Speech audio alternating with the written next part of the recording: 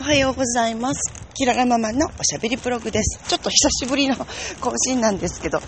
ょっとね、めちゃくちゃ忙しかったんですよ。いろいろと。何が忙しかったのかというと、5月19日の、越川宗介先生の講演会とマヤマルシェっていうのが企画してるんですけど、今日がね、絶対拡張金なので、今日告知したんですよね。して募集も開始したんですよ。それまでにマルシェのメンバーを、詳細をですね、集めたり、チラシを作ったり、それを手分けして誰がどこまでやるかみたいな話をね、もう、しょっちゅうね、家に帰ってきてからも、夜中ね、LINE でやり取りとかしたりとか、ずっとやってたんですね。それと並行して、高千穂ツアーのメンバーにも、連絡事項があったりとか、で、あとずっと、携帯をね、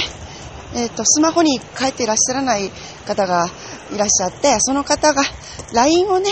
入ってもらわないとね、みんなにね、告知が、高千穂ツアーのね、お知らせとかがちょっと滞ってたので、それを、やっと入ってくださったので、その LINE の入り方とか、LINE の使い方を教える日があったりとかして、まあ、ちょっとね、それで、マラソンも近いから、明日だから、もうその走る練習もしなくちゃいけないのにって言って、まあ、とにかくね、普段以上にちょっと忙しかったり、でも、だから、そのための買い物とかも行っとかないといけないわけですよね。だから、なんとなくね、ちょっと、いつも以上に、頑張って動いてましたね。はい。まあ、そんな感じだったんですけど、いよい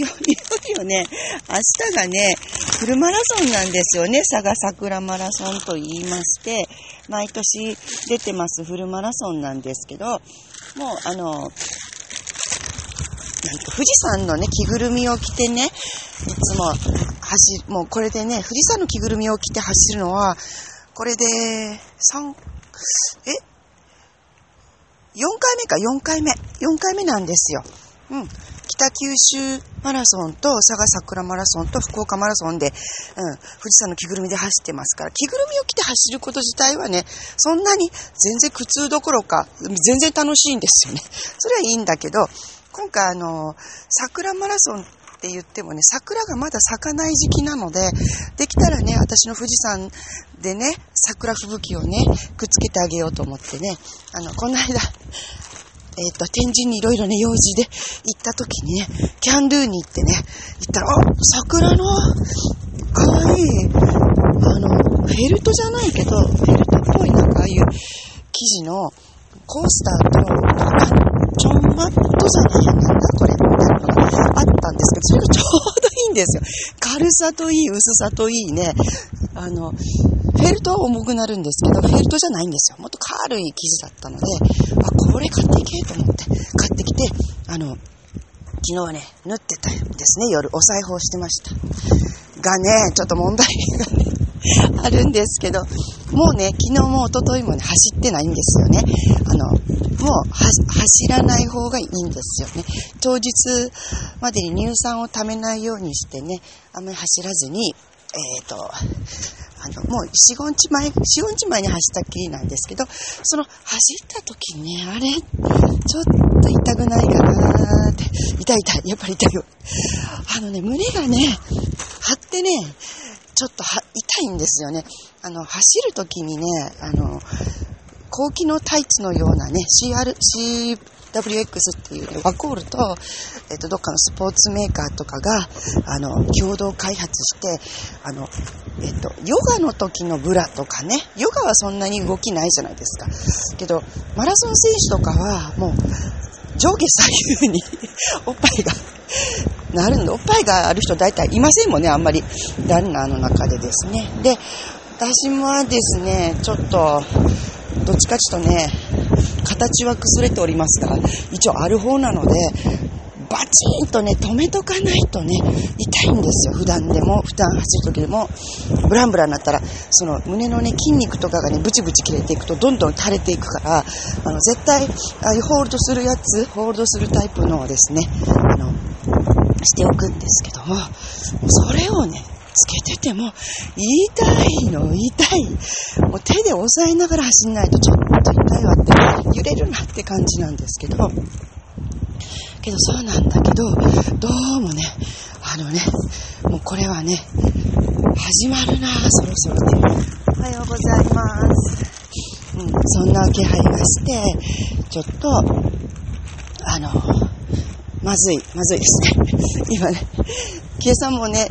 どうかなと思ったけど、全然始まってない。始まらないと胸の痛みはもうずっとピークまで行くんですよね。今もう超張ってるからもう痛い。ただ普通に歩いてるだけでも痛いし、痛いんですよ。痛くないですか皆さん。生理前って。私痛いんですよね。だから走ったりするのはもう絶対できないんですよ、痛くて。だからちょっと生理前のランニングはあんまりしないんですけどね、もう明日になっちゃいました。生理が始まるともうシューンってね、痛みなんかなくなっちゃってね、張りも減って痛みなくなっちゃうんだけど、逆にそうなると今度は下着とかにね、めちゃめちゃ気使うんですよ、ランナーは。股関節ずっと動かしっぱなしですからね。ですから、股関節の、ゴムとかだけでもね、汗を、辺ね、いっぱいかくので、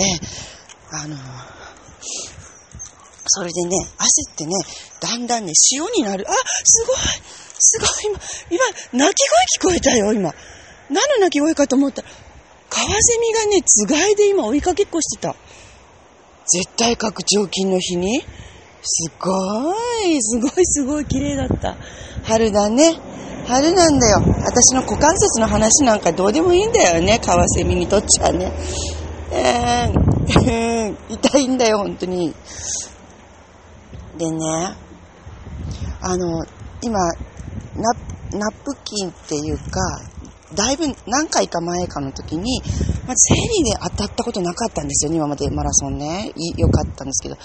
それがね、ちょっとどうも当たりそうなので、当たるっていうかもう当たりそうですね。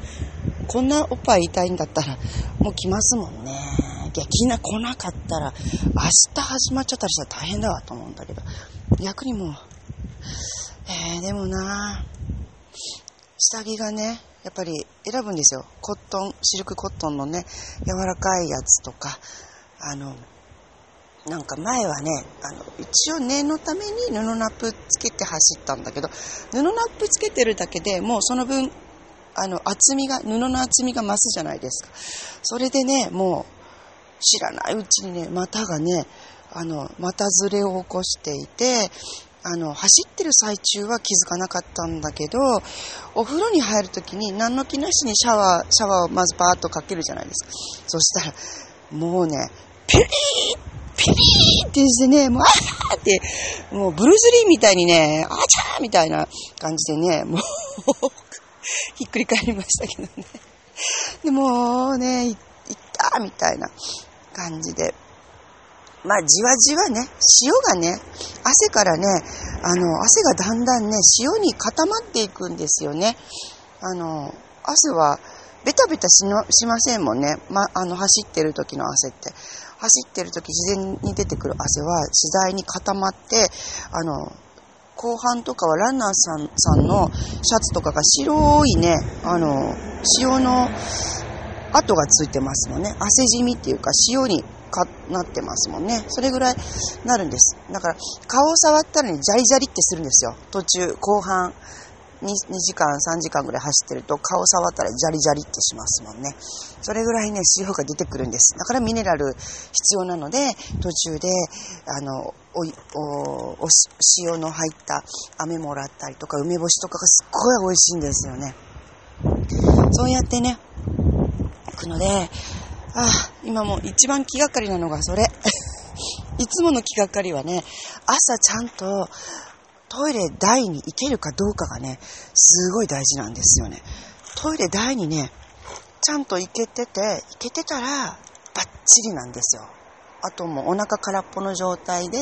ずっと、5時間半ぐらい走っても、トイレ行かないなら行かないでも大丈夫なんだけど、これがトイレに行かなかった時はよーいスタートってなってから絶対腸が動くので、トイレがね、あと何キロ先とかあるとき地獄ですよ。地獄。それをね、もう油汗かきながらね、なんとかかんとかしてね、クリアしていくんですけどね。それにしても明日ですな。明日私本当走ってないので、ここ何ヶ月かあんまり走れてないので、全然自信がなく不安の方が多いです。珍しく。普段走ってればね、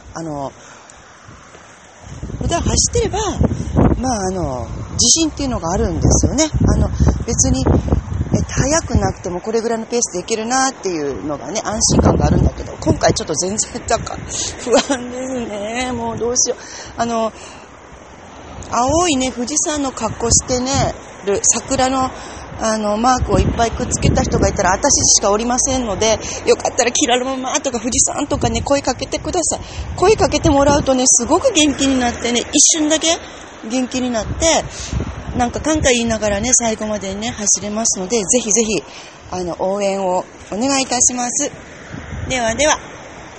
今日も素敵な一日を。キララママのおしゃべりブログでした。